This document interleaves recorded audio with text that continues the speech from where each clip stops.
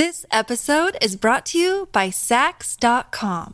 At Saks.com, it's easy to find your new vibe. Dive into the Western trend with gold cowboy boots from Staud, or go full 90s throwback with platforms from Prada. You can shop for everything on your agenda, whether it's a breezy Zimmermann dress for a garden party or a bright Chloe blazer for brunch. Find inspiration for your new vibe every day at Saks.com.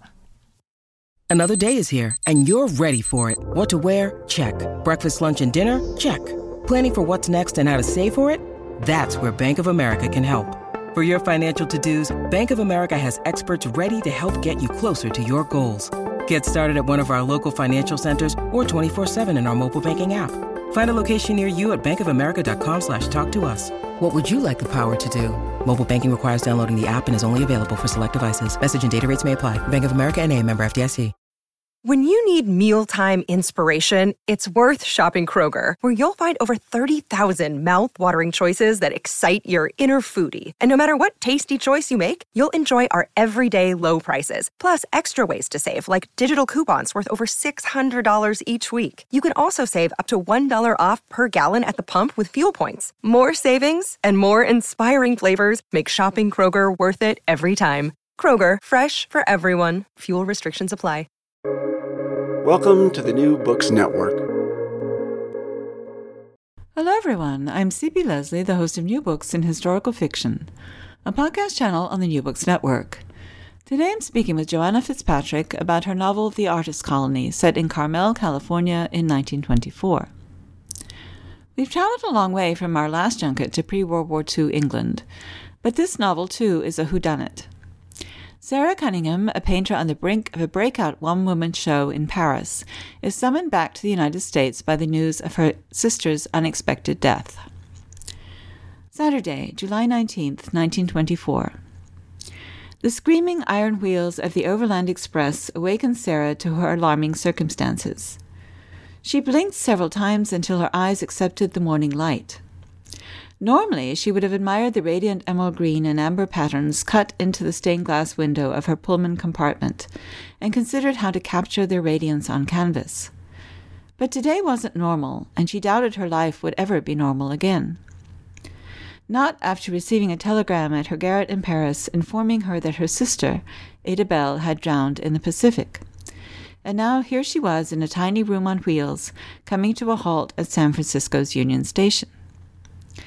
2 weeks ago, this death-by-decree telegram from the marshal in Carmel by the Sea showed up under her door just as she was raising her paintbrush to her canvas to start the final painting for her one-woman show at the prominent Nuit Gallery in Paris. And her first measurable success as an artist came to a screaming halt, just like the wheels of the Overland Express. And now, please join me in welcoming Joanna Fitzpatrick. Hi, Joanna. I look forward to talking with you today. Oh, good. I look forward to talking to you, too. This is your third novel. How did you get into writing fiction? I started writing fiction when I was a little girl, sitting around a campfire, actually, with other young girls at a summer camp. I was very shy. I was the last one picked for games and athletic sports. So I kept pretty much to myself, but I found when I went to summer camp that I could spin a scary story and get great attention from the other girls. And I became very popular in doing that at campsites in the evening. So I wrote a story, the same story I told over and over again, but I would keep adding adjectives to it and different things to make it, to see them squirm more. And I loved it. I just loved that interaction, and also just getting attention for something that I could do well. So that I began there, but that was very short-lived. That was when I look back and people say, well, you're always a writer. That is all I have as a credit in my youth as a writer. And then I became a wife and then a single mom.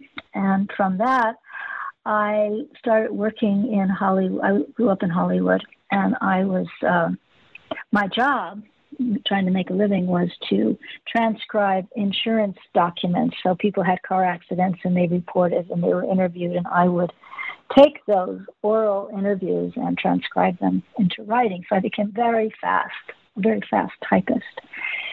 And at a party once, I met a scriptwriter and told him what I did and how fast I was, and he hired me to be a transcriber for him. His way of writing was to work with himself and two other writers, and we would sit in a room, and they would start, and I would transcribe everything they said. And then my job was to take all that they said and try and make it a little clearer. And out of that, this scriptwriter, taught me a lot and taught me how to use the script format and how to look at things like a camera, like I was the camera. And from that, I learned a lot about writing and about scene making. So that was my second foray into being a writer.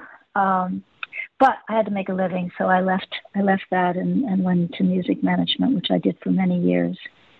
And then as an older woman, finally, I was able to go back and finish my education and become a serious writer, which is what I've been doing now for many years. So that's my writing story. Tell us a bit about The Drummer's Wife and Katherine Mansfield, the books that preceded this one. My first novel was based on the life of a short story writer, Katherine Mansfield. And I came to that, well, I do spend my summers in France and have for many years. So after I graduated from Sarah Lawrence, I wrote a memoir for my thesis at Sarah Lawrence, and after I graduated, looking for a project. I was in France, and I went into a small bookstore and found on the top shelf, it was all French books, and on the top shelf was a book of English books.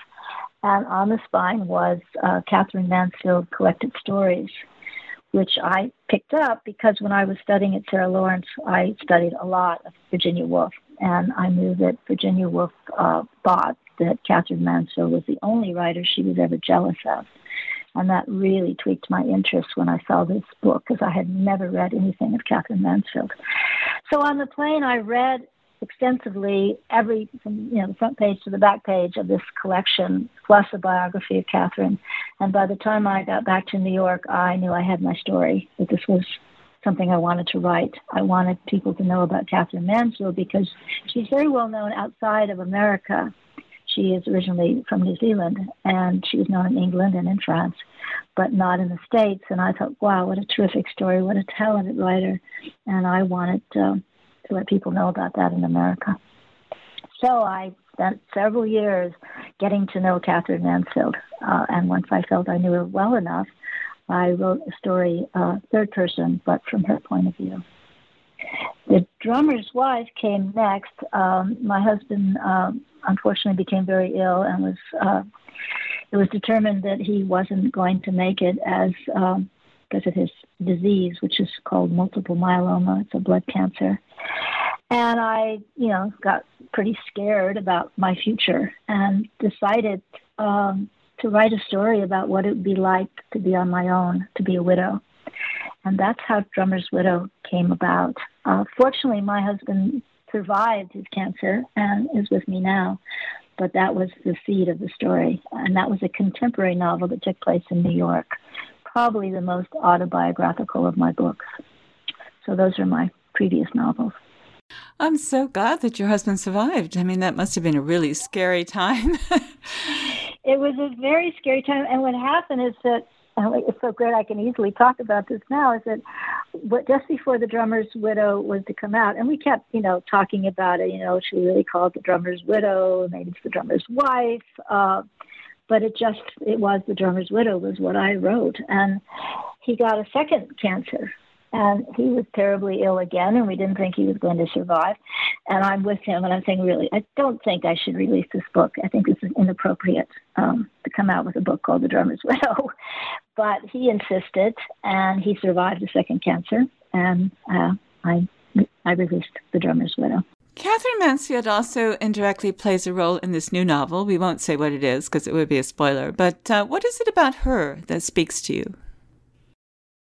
Well, Katherine Mansfield is a very strong personality. In fact, some people have a lot of trouble reading Katherine Mansfield because she's not always likable. And she's also very egocentric. And for me, Catherine, once I knew her well and took on the responsibility to bring her back to life again, she has stayed with me ever since. She's part of my life, and she likes me to talk about her, because when I talk about her, she's alive, and she will come to me and say, "What about me?" So when I was writing The Artist Colony, she died in 1923, unfortunately, of tuberculosis at a young age. I think she was 34. She came in, "What are you doing? Why aren't you talking about me anymore?"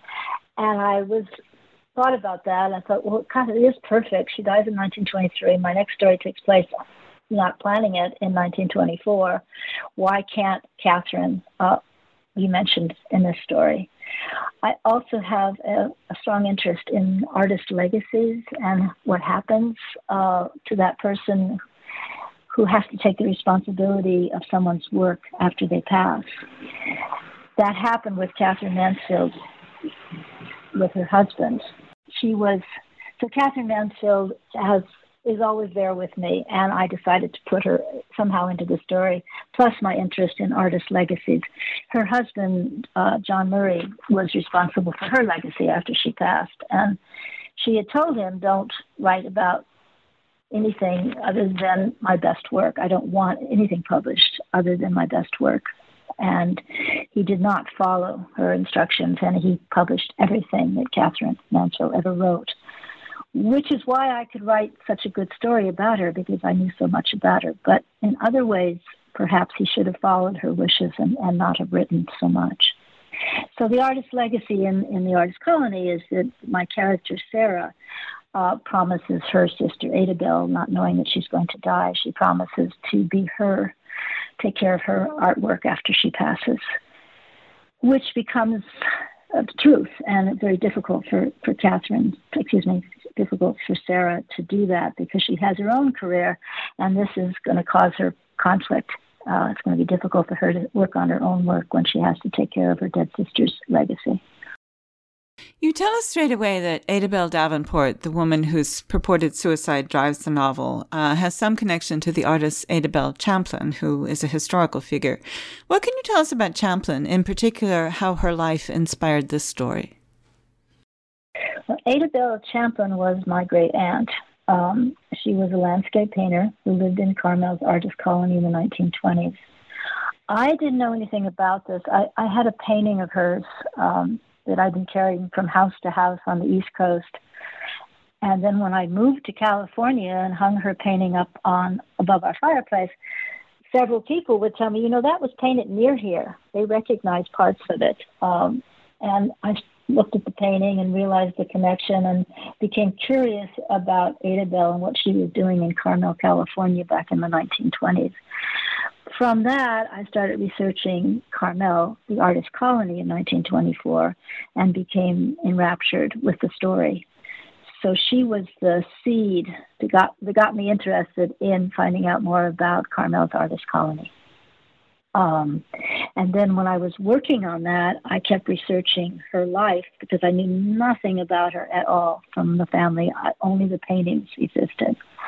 So when I was researching Artist Colony, I found out more about her. She had built a artist studio in 1926 in Carmel, and I went in search of that art studio. I didn't think I'd find it, because unfortunately, Carmel has changed a lot over the years, and the original cottages are mostly gone or renovated. But I found it. I found her home, and I met the artist who was living there. The studio is almost as it was in 1926. Only 3 artists have lived in the studio. And the third artist has become a very close friend of mine, Belinda Vidor. And from that, the story just took off. Once I found that art studio and knew that my great aunt had lived there and stood there and felt her, that was the beginning of the story. Yes. So she had that influence on it. So there are obvious differences between your Adabel and your great aunt, who, fortunately for her, didn't die until 1950, whereas poor Ada Bell bites the dust in 1924. So who is your Ada Bell, now blessed with the new surname of Davenport? Right. Well, she is a painter, and I placed her in the same artist colony, and I placed her in the studio that my great aunt had built. Otherwise, she is entirely her own person. And because I know nothing more about Ada Bell Chaplin, Ada Bell Davenport is a creature of my imagination. So, but your main character, though, as I've mentioned, is Sarah Cunningham. I assume she is entirely fictional. Is that so? Yes, Sarah is entirely fictional. Though, getting into historical fiction a bit, she is made up of many of the artists that I researched during that time that lived in the artist colony in the 1920s. So I wanted to make her as believable as possible as an artist of that time. So I would say she's a mix of many real artists, plus my imagination. What do we need to know about Sarah, then, as a personality? How did she become your protagonist? The 1920s was a really exciting time for women artists, so that was a great place to start with. After World War I, women had taken off their corsets, and more than just taking physically off their corsets, they were really breaking free of the restraints of their culture. So I wanted a strong protagonist, and I was able to create Sarah because of that period of time. She represents, I'd say, a woman's history of emancipation in the 1920s. She can be very gracious, but she has a strong female spirit. She becomes unhinged when she is confronted with injustices and unfairness toward others. And she gets rather upset when she feels the force of a male authority trying to stop her from finding out the truth about her own sister's death. Her relationship with Ada, as can happen with sisters, is at once very close and conflicted. Why is that? Well, first of all, they're sisters. Having two sisters of my own, I think that there always is a very close and conflicted relationship with your sisters. Ada, in my story, Ada Bell is a very famous landscape artist, and Sarah takes a different artistic direction and has moved to Paris to study modern art and to get away from her sister's fame and overpowering influence. But she also knows that it was through her sister's encouragement and her financial support that she was able to become an artist and to live in Paris. So she's terribly indebted to her sister. And she loves her sister. They grew up together. They were orphans at a very young age, and Ada Bell really was a mother to Sarah. But this causes conflict, and Ada, being the older sister, believes she knows best for her little sister, even when it comes down to what she paints. Sarah resents her for that. And she also resents when her sister passes that she is stuck with taking care of her legacy. That was not in her plan. Yeah. Sarah has left Paris weeks before she's about to make a name for herself after years of trying. She arrives in Carmel by the Sea. What does she make of the place? Well, for Sarah, her sister had often written her from Carmel. Her sister was a well-known artist living in New York, and why she came to Carmel was a mystery to Sarah, because she was famous in New York and she lived this fantastic life, and why go to a remote village called Carmel?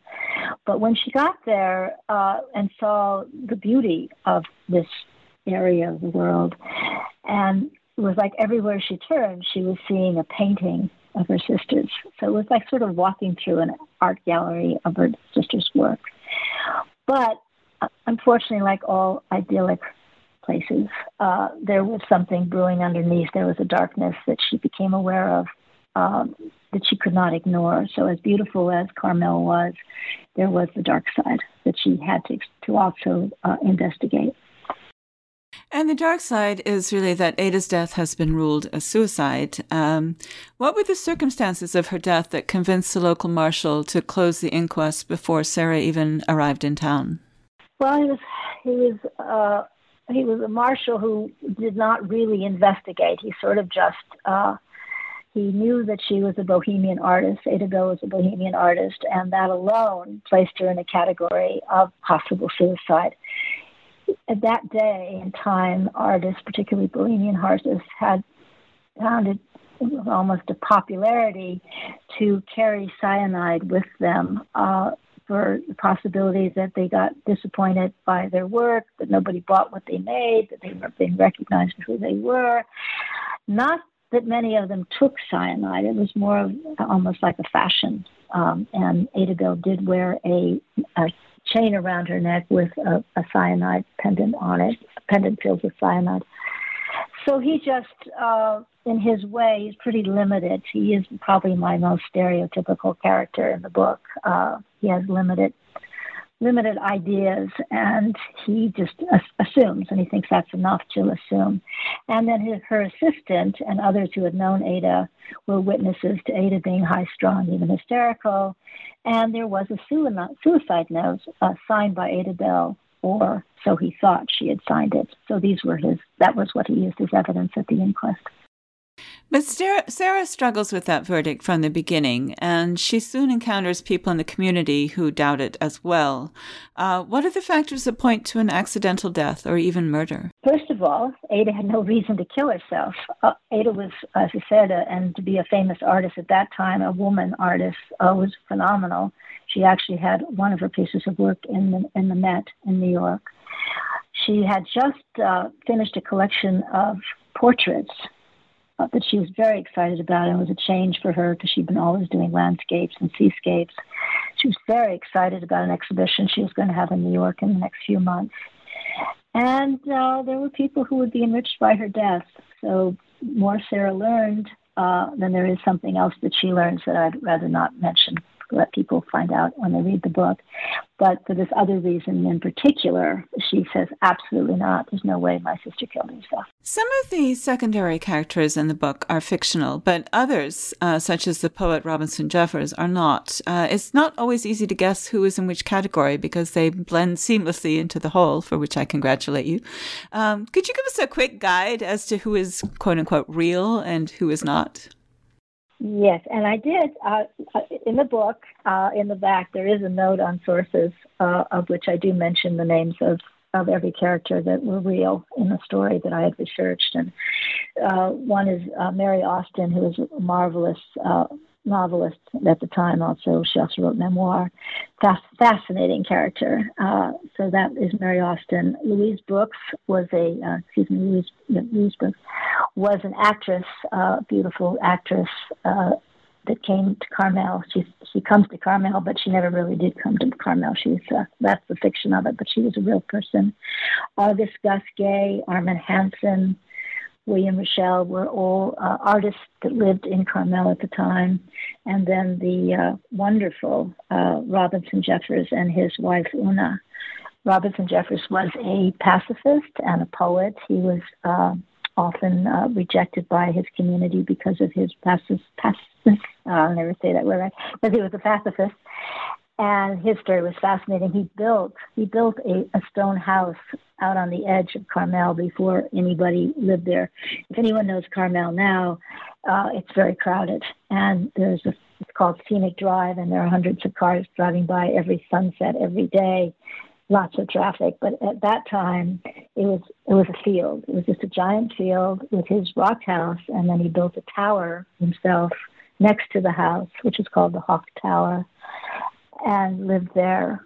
So in Carmel, just generally, just to say this, it is a gorgeous place, and there are so many historical buildings that still exist today. And Carmel might have become very commercial and filled with tourists, but at the same time, they have a huge respect for their history. So when I was writing the book, it was great to go to all these locations and find out the history. So those are the real characters that are in the book. This episode is brought to you by Saks.com. At Saks.com, it's easy to find your new vibe. Dive into the Western trend with gold cowboy boots from Stott, or go full 90s throwback with platforms from Prada. You can shop for everything on your agenda, whether it's a breezy Zimmermann dress for a garden party or a bright Chloe blazer for brunch. Find inspiration for your new vibe every day at Saks.com. Now, Rosie, who is a fictional character, is the owner of a boarding house where Sarah stays until she moves into her sister's abandoned cottage, which is the cottage that you mentioned earlier. And Rosie is one of Sarah's strongest supporters. What can you tell us about her? Rosie is a marvelous Irish character. I'm Irish, so I liked having Rosie in the story. She migrated from Ireland to get a degree at Berkeley. Her parents were both Irish and were well educated, but at the time she couldn't get a good education in Ireland, so her parents did send her to California, where she went to Berkeley, which was really difficult because at that time very few women were allowed to get degrees in America, and Berkeley happened to have a program that women were invited to be educated and sit in the classrooms. So she became a professor, which was phenomenal at the time. And her interest, because of her herself coming over from Ireland, she had a strong interest in immigrants, and particularly the Asians who settled in Monterey. So she's a very smart and educated woman, but she also loves crime novels.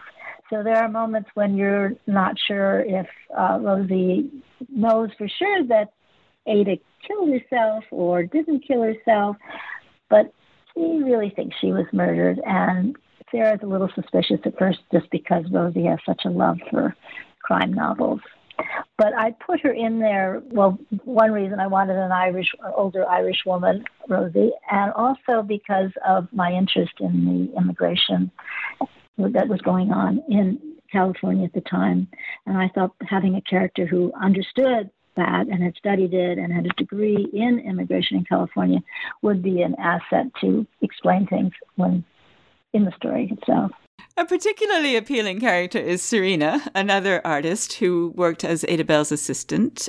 She and Sarah develop a rather complicated bond. How would you describe Serena? Well, I don't like to talk about Serena too much, as she is a pivotal character in my story, and I don't want to give too much away. But generally, she is a very talented young art student who has a difficult life because of cultural and social circumstances that are beyond her control. And those circumstances create a very interesting character. I happen to really love Serena. She wasn't even in the story to begin with, but when the immigration situation became more and more important to my story, because the more I learned about the racism at that time and how it connected to the racism today, I needed a character to express what I was thinking, and that was Serena. So she's very close to my heart, this young woman is. So let's talk a little bit about that situation, because it's really a major theme of the novel is the racism specifically against Japanese and Chinese immigrants, which was all too widespread in California and the United States as a whole in the 1920s. So what is the situation of Japanese residents in Carmel as it's revealed early in your story? They're unaccepted. The Chinese came before the Japanese to Monterey. Monterey was originally, and still is on some level, a fishing village. And it was a perfect location for the Chinese to come. It reminded them of their homeland. They were searching for a new home, and they settled in Monterey.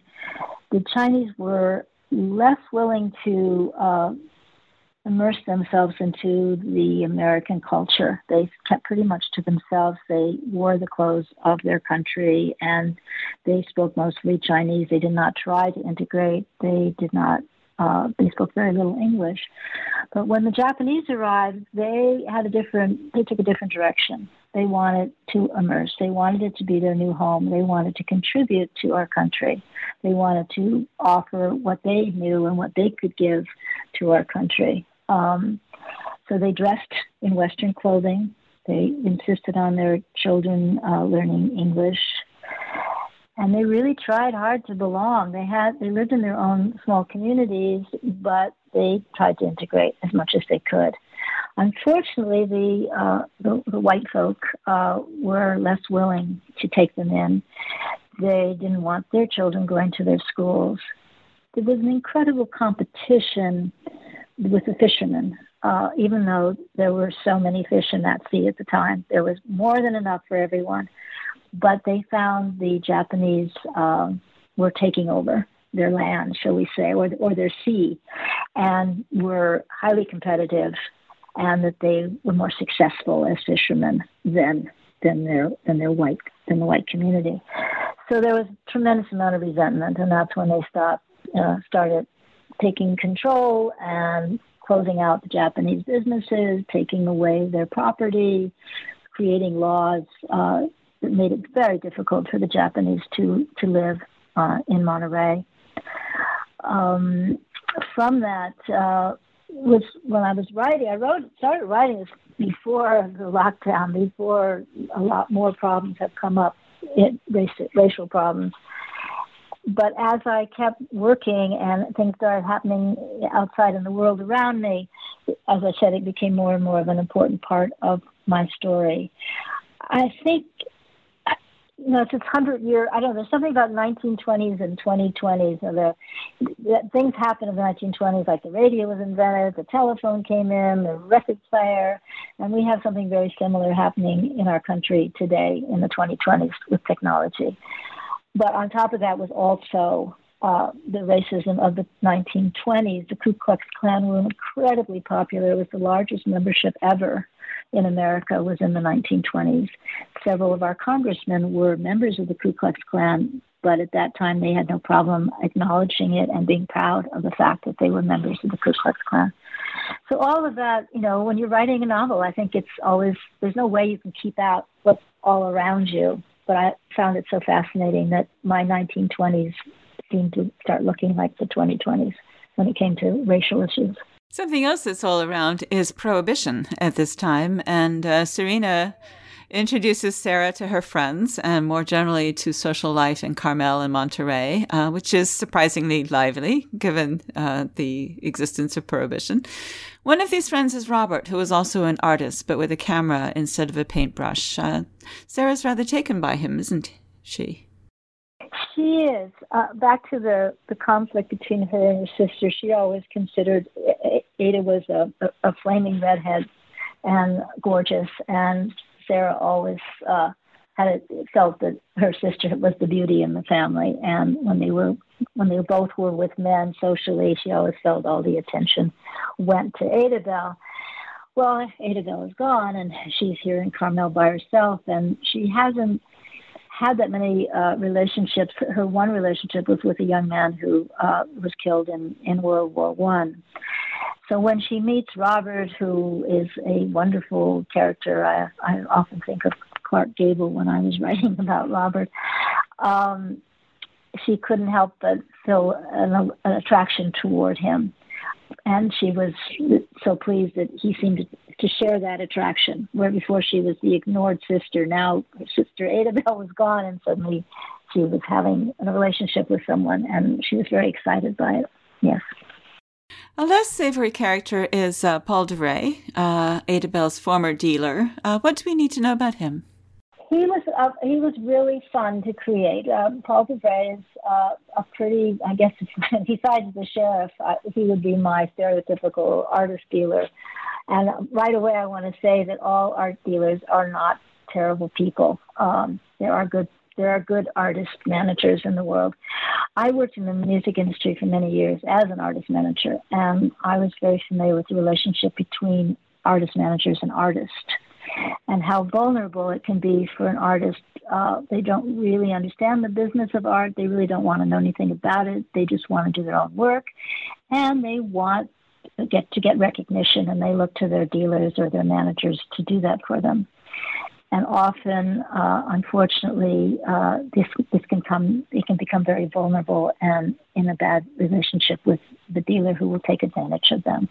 So for me to put in Paul DeRay was sort of taking a look back at the art dealers and artist managers I'd known in my own life, and I created this Paul DeRay. But I will say again that often there are art dealers and artist managers that are terrific and do great things for their artists, just not this particular Paul DeRay. Well, you can't write a novel without having a few people who are self-interested or uncooperative or just flat out evil. You know? Yeah, it's fun, right? I mean, it's fun to have a character like that. Of course. Let's just talk out all our things that we would never do in real life, right? So let's move to the opposite extreme now, because I can't let you go without asking you about Albert. How did Albert get into the story? And I guess you better tell the listeners who Albert is. Yes. Albert is this wonderful little dog that I couldn't, he's a Jack Russell. When I was writing and started Artist Colony, I was living on literally a mountain ridge above Carmel Valley. It was very isolated where we were. It's the kind of place where you don't forget to bring your milk home. And I was alone in a cabin with my imagination and my characters who kept me company. And I was missing my dogs. I've always had a dog in my life. But when we moved up to this mountain ridge, it didn't make sense at the time because we were traveling a lot. So what do you do when you miss a dog? You create one, right? So I put Albert into my story, and he kept me company through some very long nights. And he's just a very wonderful character. He kept me company. He knows a lot. Dogs know, as we all know, dogs know a lot. They're very smart, but they're mute. And it was fun for me in the story because he knew everything. Albert knew he knows everything, but he can't tell anybody. So he's often trying to clue the clueless humans to what's going on, and he'll often just look up at Sarah and go, "What are you doing? Can't you figure this out? I just showed you where it happened. I just showed you this clue." So it's just a lot of fun to have him in the story. And he was a lot of fun to read too. Yes. Yeah. He's very real for me, Albert. He did keep me company on long, lonely nights. What would you like people to take away from the Artist Colony? Well, the pleasure of reading a page-turner mystery. I loved writing it, and I always hope that people will love reading that. I did try and it's a page-turner. I love writing page-turners, so I want them to have the great enjoyment of reading a page-turner mystery, but also a deeper respect and tolerance for people who are different, and how enriched and fabulous our world is because we were all immigrants once upon a time. And I'd say most important that history repeats itself if we don't learn anything from our past behavior. That's it.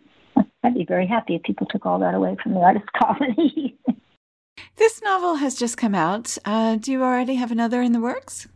Oh, as they say in France, oh la la. I am in France now thinking that very question, worrying about that very question. I've just set up my office. We just came over from the States. And this is usually where my new projects begin. I've thought about a sequel just because I love Albert's company and I like my characters a lot, so I see bringing them back in. But each of my books have been different, so I'm not sure I want to write another mystery, though I love mysteries. And I'm living in an 18th century stone house in a medieval village that still has narrow cobblestone streets and foot-worn stone staircases. So why not? Why not write a mystery? But I don't know. I have no idea at this moment what I'm going to write about. I look forward to the blank page and quiet moments. Well, thank you so much for sharing your time with us, Joanna. It's been a pleasure talking with you. Thank you. It's been a pleasure talking to you, and I look forward to reading your books. And thank you for listening to our podcast. Once again, I'm C.P. Leslie, the host of New Books in Historical Fiction, a podcast channel on the New Books Network. And today I've been talking with Joanna Fitzpatrick about the Artist Colony. Find out more about her at www.joannafitzpatrick.com. Like us on Facebook, search for NB Historical Fiction, and follow us on Twitter at New Books Histfic. If you do, you'll see each time we post a new interview.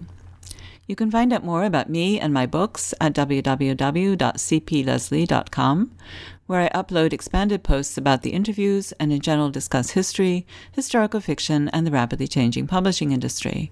Goodbye until my next conversation about historical fiction on the New Books Network.